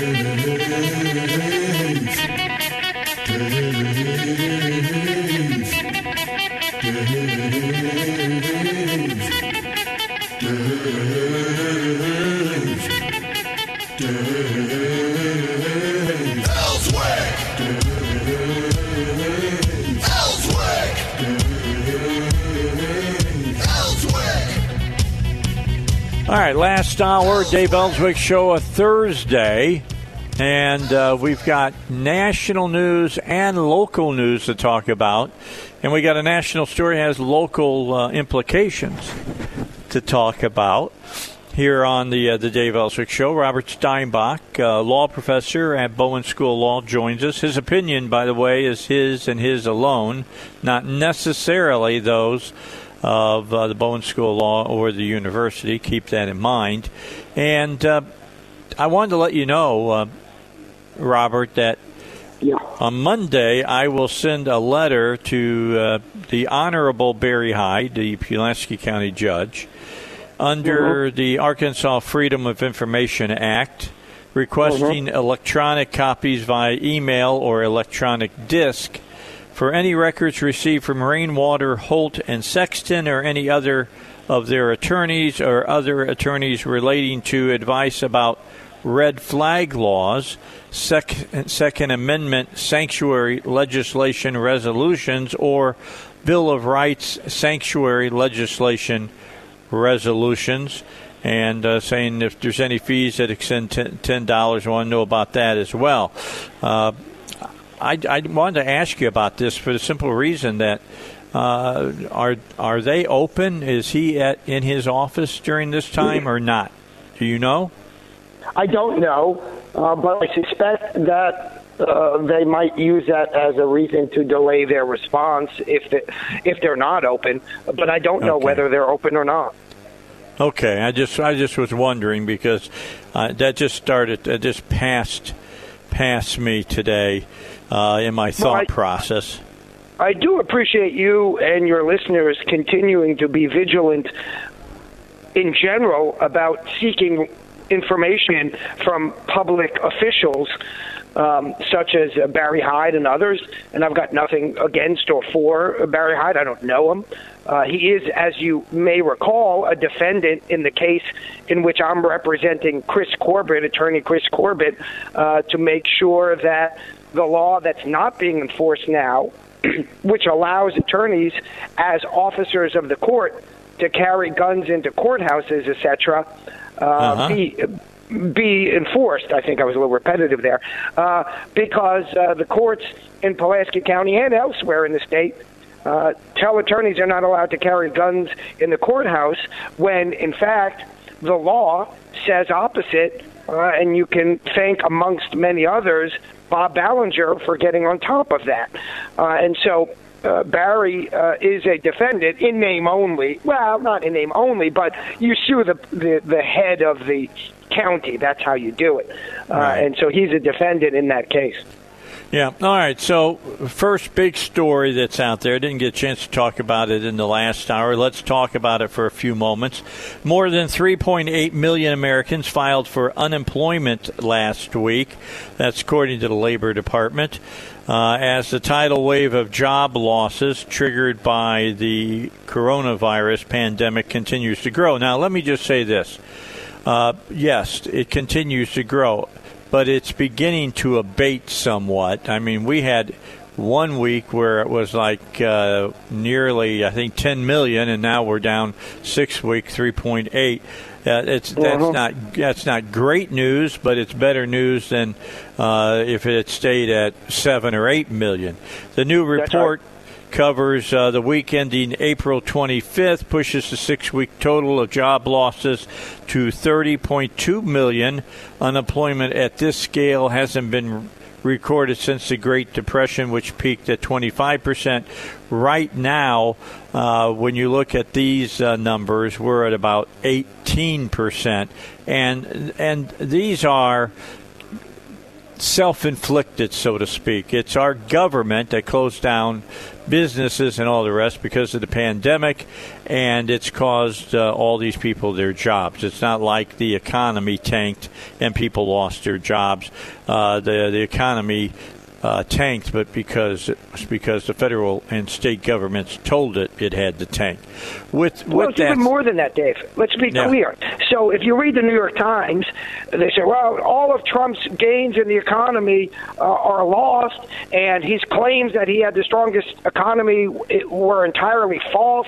I love how they make these blanket assertions that they can't back up, and then they turn around and say, oh, Trump is a revisionist historian when he makes these boasting claims, and they make the opposite, sort of negatively boasting claims about Trump and claim they are true. Well, I think one can absolutely assert that under Trump we've had the best economy in modern American history. Now, I think that's a subjective claim. I think, well, what are you measuring? Are you measuring rise in the stock market? Are you measuring drop in unemployment? So there are various factors you can measure, and how and which ones you hold to be the most important will determine your overall assessment. So first of all, Trump's assessment was a perfectly legitimate one, even if you disagree. Secondly, when they say, well, the economy's collapsed, no, it hasn't. That's a false claim. Well, Rob, what about all those job losses? What about all the drop in the stock market? Yes, those are events. Those have occurred. Those are facts. But they are, as you aptly say, Dave, imposed by the government. They are artificial. Don't get me wrong. The people who are out of work, that ain't artificial in terms of their paychecks, but it's artificial as to the cause. Meaning, once you open back up, you should expect that to turn right around. And when you have a real recession or a real depression, you don't have a mechanism by which to immediately start the reversal of that process. Once we open back up, obviously, you will see an uptick in employment. You will see an uptick in the stock market. Will it go to where it was immediately? No, because these things take some time. But to claim that it is a recession caused by Trump, that is false, and I'm sorry, and it does not reflect how finance works and how economics works. Well, let me make an illustration here. Just because you call off a football season does not necessarily mean that the athletes will be out of shape. They may be still working out and getting ready to go and whatnot, so that when the owners and the networks say, okay, we're going to start on this day and we're going to start playing again, that within just a few weeks, those players can be 100% ready to get out on the field and get at it. And I look at the... Go ahead. Well, let me add one thought, Dave, because that's a wonderful analogy. Think about it this way. Let's say there's a strike. You and I remember when there was a strike in the NFL. And, Yes. I know nothing about sports, right? So let's say there's a strike in football, and then the news reports zero viewership of football. Well, there's zero viewership because there's a strike, not because people aren't interested in football. Mm-hmm. The same way, there's a huge drop in economic activity now, but not because people don't want to work, because people don't want to hire, and because there isn't a drive, a force, a momentum for economic activity. No, because the government put a wet blanket on the economy by design, intentionally, and temporarily. Yeah, absolutely. And so the governor had a presser yesterday, and they're going to allow restaurants to begin to reopen on a week from this coming Tuesday. Now, when we come back, I want to read the different rules that restaurants are going to have to meet and patrons are going to have to meet. And I agree with some, and I think others are pretty downright stupid. We'll talk about it when we continue. It's the Dave Elswick Show. It's a Thursday. You're listening to 101.1 FM, The Answer, and sunny skies today. It is a beautiful morning right now. A little bit chilly, but a beautiful morning nonetheless with all the sunshine. And 75 degrees is our high. Right now we're at, in Cabot, we've moved up to 50. Little Rock, we're at 50. Conway, we're at 50. Hot Springs, Pine Bluff, we're at 52. More coming your way with Robert Steinbach and myself in just a moment. 19 after 8. Be glad you didn't hear that discussion between segments in that last break we just took. All right, so the governor held a presser yesterday, made the statement they're going to allow restaurants to begin opening again a week from Tuesday. They're not forcing them to open. If you're a restaurant, you may open or you may not open. It's up to you.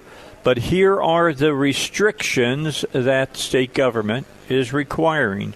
These are the Phase 1 restrictions for you, Robert. And if you hear something that you want to make a comment on, you just say, okay, Dave, hold on a second.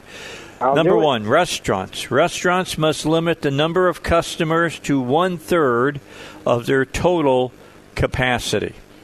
2, tables must be 10 feet apart so that diners will be seated 6 feet away from diners at other tables.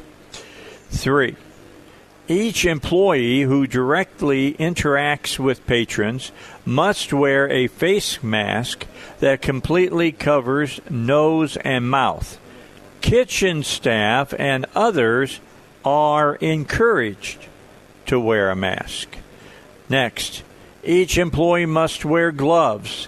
Gloves should be changed between each customer group, or task.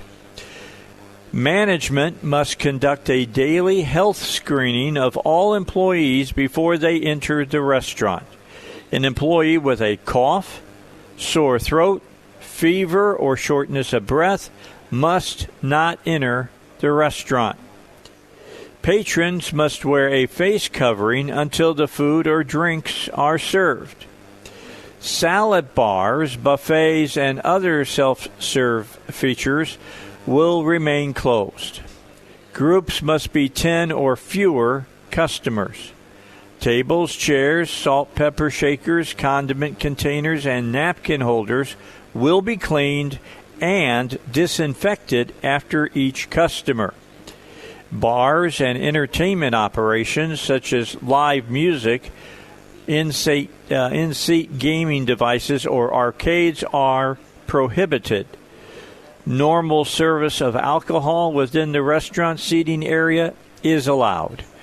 Restrooms, probably not restaurants, but the restrooms should be disinfected frequently. And then finally, service may be declined to patrons who do not wear a mask. So That's the phase one restrictions. Dave, my question is, how do I get that normally?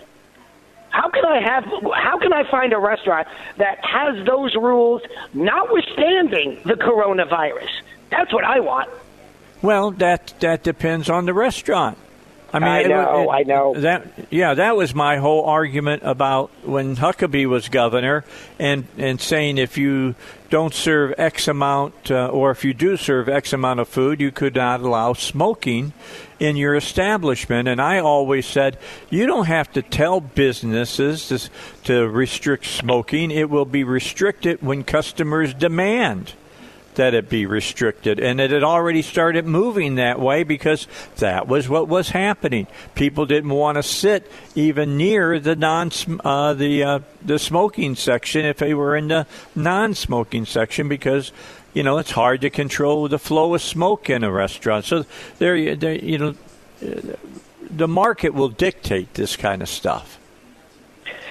Well, I think there's a lot of truth to that. I remember, of course, when I was young and smoking was permitted in restaurants and you had separate sections, as you point out, and they were totally ineffective. And I was very pleased when restaurants went to non-smoking. Now, as you point out, that was done as a function of mandate, of law, and I think you raise a valid point that much of that, not entirely, of course, by definition, but much of that would have happened as a function of market forces, and the question then becomes, what's the role of government in providing for health, notwithstanding the marketplace? And your argument has a lot of force to it. But I will concede that as a virulent anti-smoker, I was pleased when smoking was banned in restaurants. So I'm not making a policy statement. I'm just telling you what I liked. I got you, and you had the right to pick those restaurants. I've always said that. Just like, look, there's some restaurants to this day I won't go into because I don't think they're clean enough. Right. Or, for example, one might choose to go to a certain restaurant because you think the food is healthier. In other words, health considerations play a role in individual choice beyond just smoking, what they serve, how they serve it, whether they're clean. I consider all of those things when I go to a restaurant. Yep, I agree. And then, and I don't think that you have to have the velvet-covered glove, iron fist of government to make it so. And it really disappointed me that it was a Republican governor that brought that fist down. That just really rubbed me the wrong way. In fact, there was a restaurant that was owned by Mr. Wallace. I don't know if you remember Bruno's Italian Restaurant over on Bowman Road. I do know. I've been there. Yeah. He used to have that restaurant there, and he had installed in the non-smoking area one of the I forget how many thousands of dollars he spent. I remember that to clean the air. And what happened is that he was told it didn't matter. It didn't matter.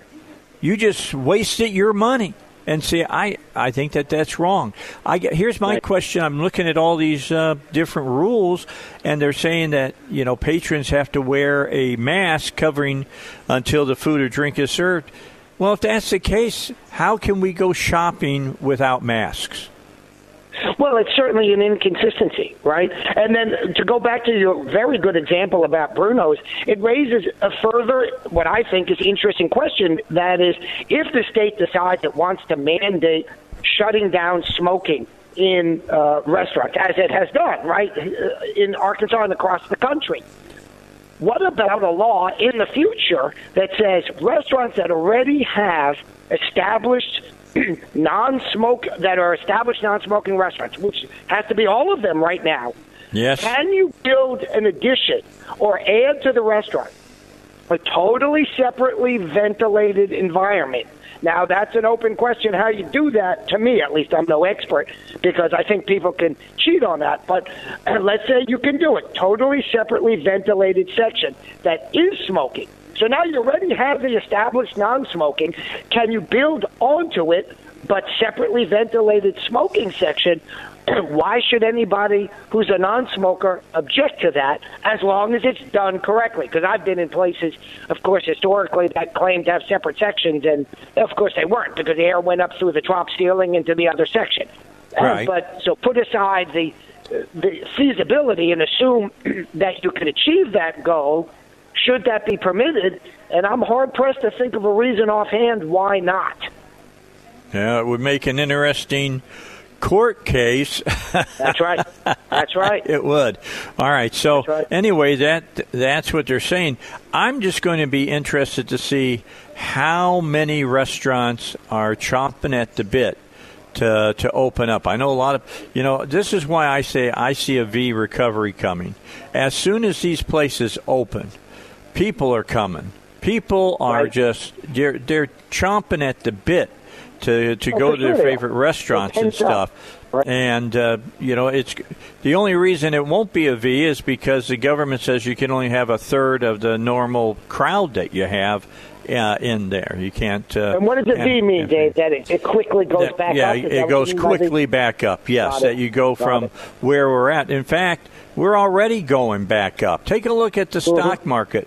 Now, if you want to talk, if we only look at unemployment, as soon as they give the okay that all these places can open, people are going to be hiring like crazy. However, maybe there's some places that don't hire as much as they did before because of what's happening. They've found different ways to get around and do the jobs. Well, and the former point is the one that I raised a moment ago, which is this guy, look how bad the unemployment is. It's awful. Let me be clear. It's awful. But when the New York Times and other lefties say, look at the recession we're in, when they're looking at the unemployment numbers, well, those are artificial unemployment numbers. Again, not artificial in the sense there aren't millions upon millions of people not getting paychecks, but artificial in that once the government flips the switch, a whole bunch, but not all, of those jobs are going to open up again. That doesn't happen in normal recessions, right? In normal recessions, we fight every day to create more jobs because people aren't spending, people aren't hiring, et cetera, et cetera. I agree. All right, got to take a break. Yep. Sean Hannity is going to join us, and you and I will come back. We're going to talk about General Flynn because that needs to be talked about, to say the least. It's all coming our way here on the Dave Elswick Show on 101.1 FM. The Answer. Well, I'm going to tell you what. We were talking earlier, Robert and I, and I'm talking about this V that I believe is going to happen when people are given the opportunity to go back out to restaurants and go to movies and things of that nature. I think people are like going, cabin fever time, and they're going to want to get out. I was just talking during the break. Sunday is supposed to be sunny and 85. I'm going to go. Kroger's got a really good deal on a grill, a charcoal grill, and I'm going back old school again, Robert. I've used propane long enough. I'm going back to briquettes again, and I'm going to cook steaks on Sunday. It'll be on a sunny day, 85 degrees. We'll have the pool open. Not getting in the pool. It'll only be about 72 degrees. Not getting in the pool, but sitting by it and looking at the water and having a steak. I think that's going to be what we're going to do at the Dave Elswick homestead.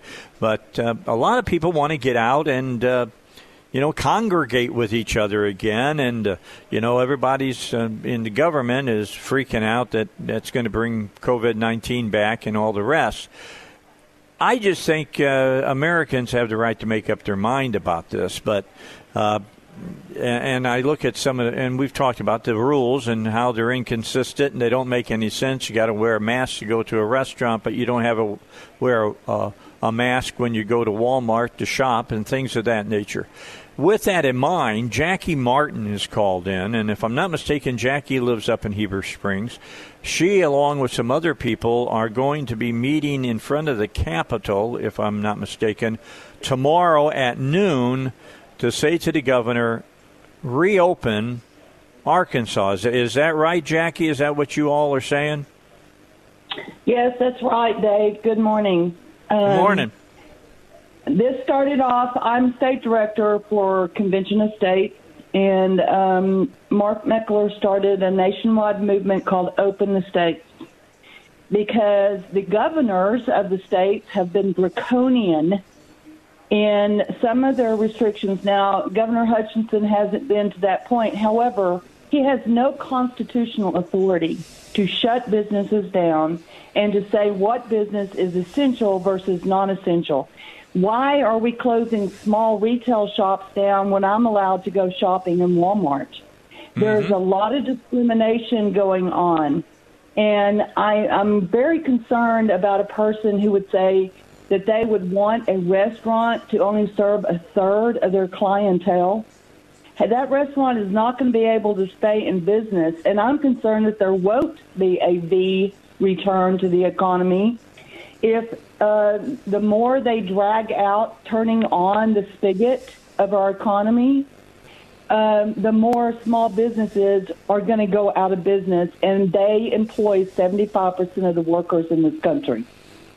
Okay, and so, I don't have an argument with you. I really don't. I kind of feel like people are smart enough that they can make a decision about do they want to go out and eat or go to the movies or whatever. I think they can make that decision. I know I can make that decision, and right now, just because of some health concerns, I won't be going out. Right, and what we're saying is, an attitude of defiance with common sense compliance. If you have a health issue and you're in the high-risk group, then stay at home. Yeah, that's what I'm going to do. Yeah, if, however, you're healthy and you want to exercise your civil liberties of freedom of movement and freedom of choice, then you should be allowed to do that. If you look at the word quarantine in the dictionary, it states that it is a method used to isolate sick people, not healthy, sick people, so that the general public does not get contaminated. My concern is, I know there's a lot of concern out there right now with COVID coming back again, and that's because we haven't built up a herd immunity. But now numbers are coming out that 80 to 85% of the population has been exposed to COVID-19 and have shown no symptoms. So this virus is not as deadly as we were told it was. This whole thing has had propaganda wrapped around it, and I'm still trying to figure out why. All right, so tell us what's... You've known me for 10 years. I'm very much a liberty-oriented person. Yeah, and then that's why, they said that you had called. I said, put her on. Put her on. We need people that want to stand up for liberty. I love that. Who else is working with you on this, and it's going to happen what time? At noon tomorrow downtown at the Capitol? Is that what's happening? Yeah, at the state Capitol on the east side of the Capitol. And people can choose to either stay in their car and drive around the Capitol honking the horn, or they can choose to wear a mask and gloves, whatever they're comfortable with doing. Me, I won't be wearing either, even though I'm in a high-risk age group, but I don't have any underlying health issues either. Now, wait a second. Wait a second. You just said you're in the high-risk age group. No, you're not. You're what, 35? I wish. No, I'm well over go ahead. 60. Yeah, there you go. Go ahead. Go ahead. Finish up for us, Jackie. We stand for liberty. We stand for everyone being able to exercise their civil liberties to choose what is best for themselves as an individual or for your family. We're not telling people what they need to do. But what I'm saying is that the governors in our states do not have the constitutional authority to do what they've been doing. And they don't have the constitutional authority to restrict freedom of movement. They don't have the constitutional authority to close down businesses and say, no, I'm sorry, you can't make a living. I don't care if your family is starving. They don't have that authority. Nowhere in the U.S. Constitution or in the Arkansas Constitution does it state that when there's a crisis they have the authority to shut everything down. No, it says during times of war or any other crisis, this Constitution will be supreme. Mm-hmm. And All that right. has been lost in this whole thing.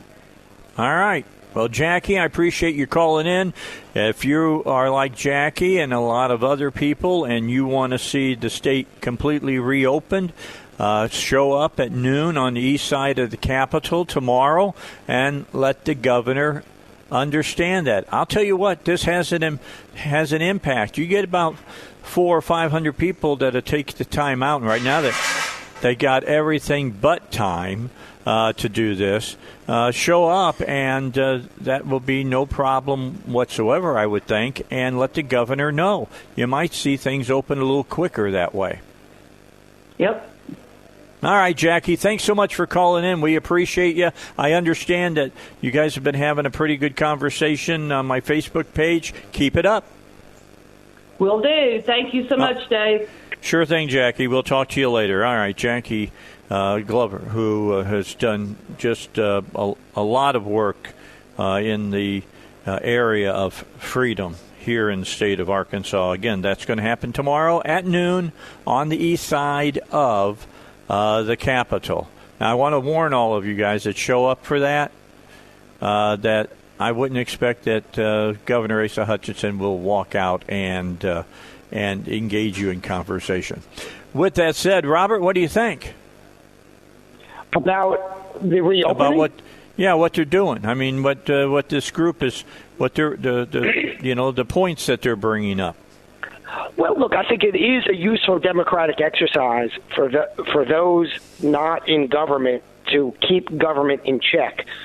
I don't agree with the notion that what state governors across the country have done is entirely illegal, carte blanche, meaning there are certain activities that some governors may have overreached, but I do believe that states can impose some level of shutdown during a pandemic, as they have done so. In addition, I agree with, what was it, Pam, or I forget her name, whoever called in, that Jackie Martin. I'm sorry, Jackie, I apologize. Jackie said in terms of keeping pressure on government not to overextend their authority. So I'm in the middle is the short answer after I gave the long answer. I love it. All right, 8:45, a break, and then we'll come back, finish it up on a Thursday. Robert's back with me tomorrow. We got a lot of interesting things to talk about tomorrow as well. Chris Corbett is going to join us also tomorrow. And in the final half hour, I'm going to bring Matt Smith in because there's a battle brewing in the movie industry. Universal says that they're going to start showing some movies that people can rent by streaming them and watch first-run movies, and several movie theater chains now are saying, you do that and we'll never show another Universal picture in our theaters. So this is an interesting situation that is getting ready to start as far as movies go. Hey, look, we're seeing now that they can stream movies like the latest Trolls movie at over $100 million or something, $10 million. I don't know. It was a lot of money, more than what the studio thought would happen. And they're saying, well, maybe we should do some other movies that way. And the movie theaters are saying, oh, wait a second now. No. So we'll talk about that tomorrow on the Dave Elswick Show. Stay tuned. Robert and I will finish it up. I guess we'll get some Flynn talk in when we come back here on the Dave Elswick Show.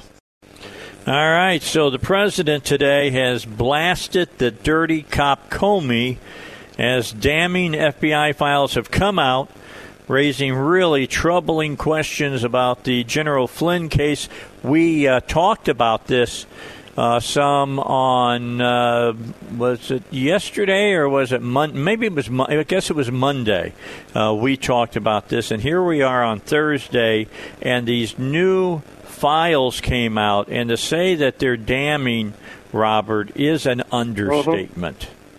Indeed. Well, there's a written note from the FBI saying, let's go get him to admit to something or to make a lie so that we can prosecute him for a lie. Now, here's the thing, Dave. That looks a lot like entrapment. Now, yeah, it does. What's entrapment versus a sting? In other words, if you go to a drug dealer and you're a FBI agent and you say, I want to buy some drugs, and then you do so and then you arrest him, that is proper. You can arrest a drug dealer. Why? He's already in the business of selling drugs. You haven't entrapped him. You made him do what he has been doing. You just made him do it again. On the other hand, of course, we remember the John DeLorean case, in which the FBI went to him and tried to make him buy or sell drugs for his failing DeLorean car company, and the court said that was entrapment. Why? Because John DeLorean wasn't in the drug selling or buying business prior to the FBI going in to enticing him to do so, given his underlying financial difficulties with his company. That was entrapment. Correct. So was General Flynn in the business or practice of lying to the FBI? No. So when they go in and set him up to make him lie, and by the way, it's not even clear that what he did was a lie, right? Because a lie is an intentional statement about a material fact. It's not clear that he did that, but put that aside. Let's assume he did for the sake of argument. That sounds a lot like a setup to me to somebody who otherwise wasn't doing that activity, i.e., entrapment. Yes. And that's what. And you know what that is? That is, kind of state police. What I mean by state police is, Gestapo-like. Yes, I said it. Gestapo-like tactics. Yeah, this is Stasi stuff. This is East Germany to bring it into even more recently in the 80s. Right. And that's a better analogy. I rescind my analogy and I adopt yours. This is Stasi-like behavior. Absolutely, it is. And here's my whole thing. To me, it's as clear as day what was going on, and I want to know. The president saying, look, if this judge, I guess his name is it Sullivan, the name of the judge? I'm not. Yeah, I think that's right. Sullivan in the D.C. District Court. Now, if he doesn't drop these charges, which he should, and in fact, the prosecution should just drop them and say, well, we know that there was wrongdoing here, and drop the charges, and Flynn should go free. I mean, this is a guy. That's life has been destroyed. It's really an interesting question, Dave, because of course, Attorney General Bill Barr is the boss of the prosecutor who's prosecuting Flynn. So Bill Barr could and should look over this material, and if he draws the conclusion that we have initially said on here, tentatively said on here, then Bill Barr should tell the prosecutor, wait a second, this was an invalid prosecution. You need to withdraw it entirely. Yeah. Yeah, and then Comey should have to appear in front of Flynn and apologize as he's being fingerprinted to be put in jail for using the law for his own personal benefit. Well, we know that Comey and others are being investigated by this prosecutor. I want to say out of Connecticut, isn't that right? And we don't have that result yet, and I'm looking forward to seeing it. Of course, already the IG said that Comey did some wrongdoing, but said it was not prosecutable criminally, and Comey said, you see, I was completely let off. I love how people like Comey said, well, Trump wasn't exonerated by the special counsel, even though the special counsel and Attorney General Barr, as it should be, as the process is, didn't prosecute him. But when a similar activity goes on for Comey says, I was completely exonerated, or words to that effect, let's be clear. It's just more hypocrisy. Well, it's really sad when you watch the interview with him from 2018, where he's talking about this interview they did with Flynn and said, yeah, I did that because I wouldn't have done it with Obama, or I wouldn't have done it with Bush, because they knew how to set up an administration and Trump didn't, and things were a little loosey-goosey, so we figured we could go in there and get Flynn to say something to in fact, give us an ability to find him guilty. Where are all the norms, quote-unquote norms, that people like Comey, people on the left, well, the Trump administration is violating norms. What about that norm? And I suspect it was even more than a norm. I suspect it was a DOJ or FBI rule. What about that one, where he just decided, oh, well, that one, I'm not going to follow that because I want to put the thumb screws onto Flynn? Yeah, let me read some of this note. What is our goal? One of the notes read, is it truth/admission, or to get him to lie so we can prosecute him or get him fired? If we get him to admit to breaking the Logan Act, and the Logan Act, by the way, for everybody, is a law that was passed with criminal prosecution back in 1799, before there were telephones and other electronic devices, of course, to give facts to the DOJ plus have them decide, another note read. Constitutional law professor Jonathan Thurday. Now, if I'm not mistaken, Thurday was one of the guys that was on the prosecution side during the impeachment trial. No, he was on the defense side. He came in. Oh, he was? Okay. Yeah, he was the only one, I think.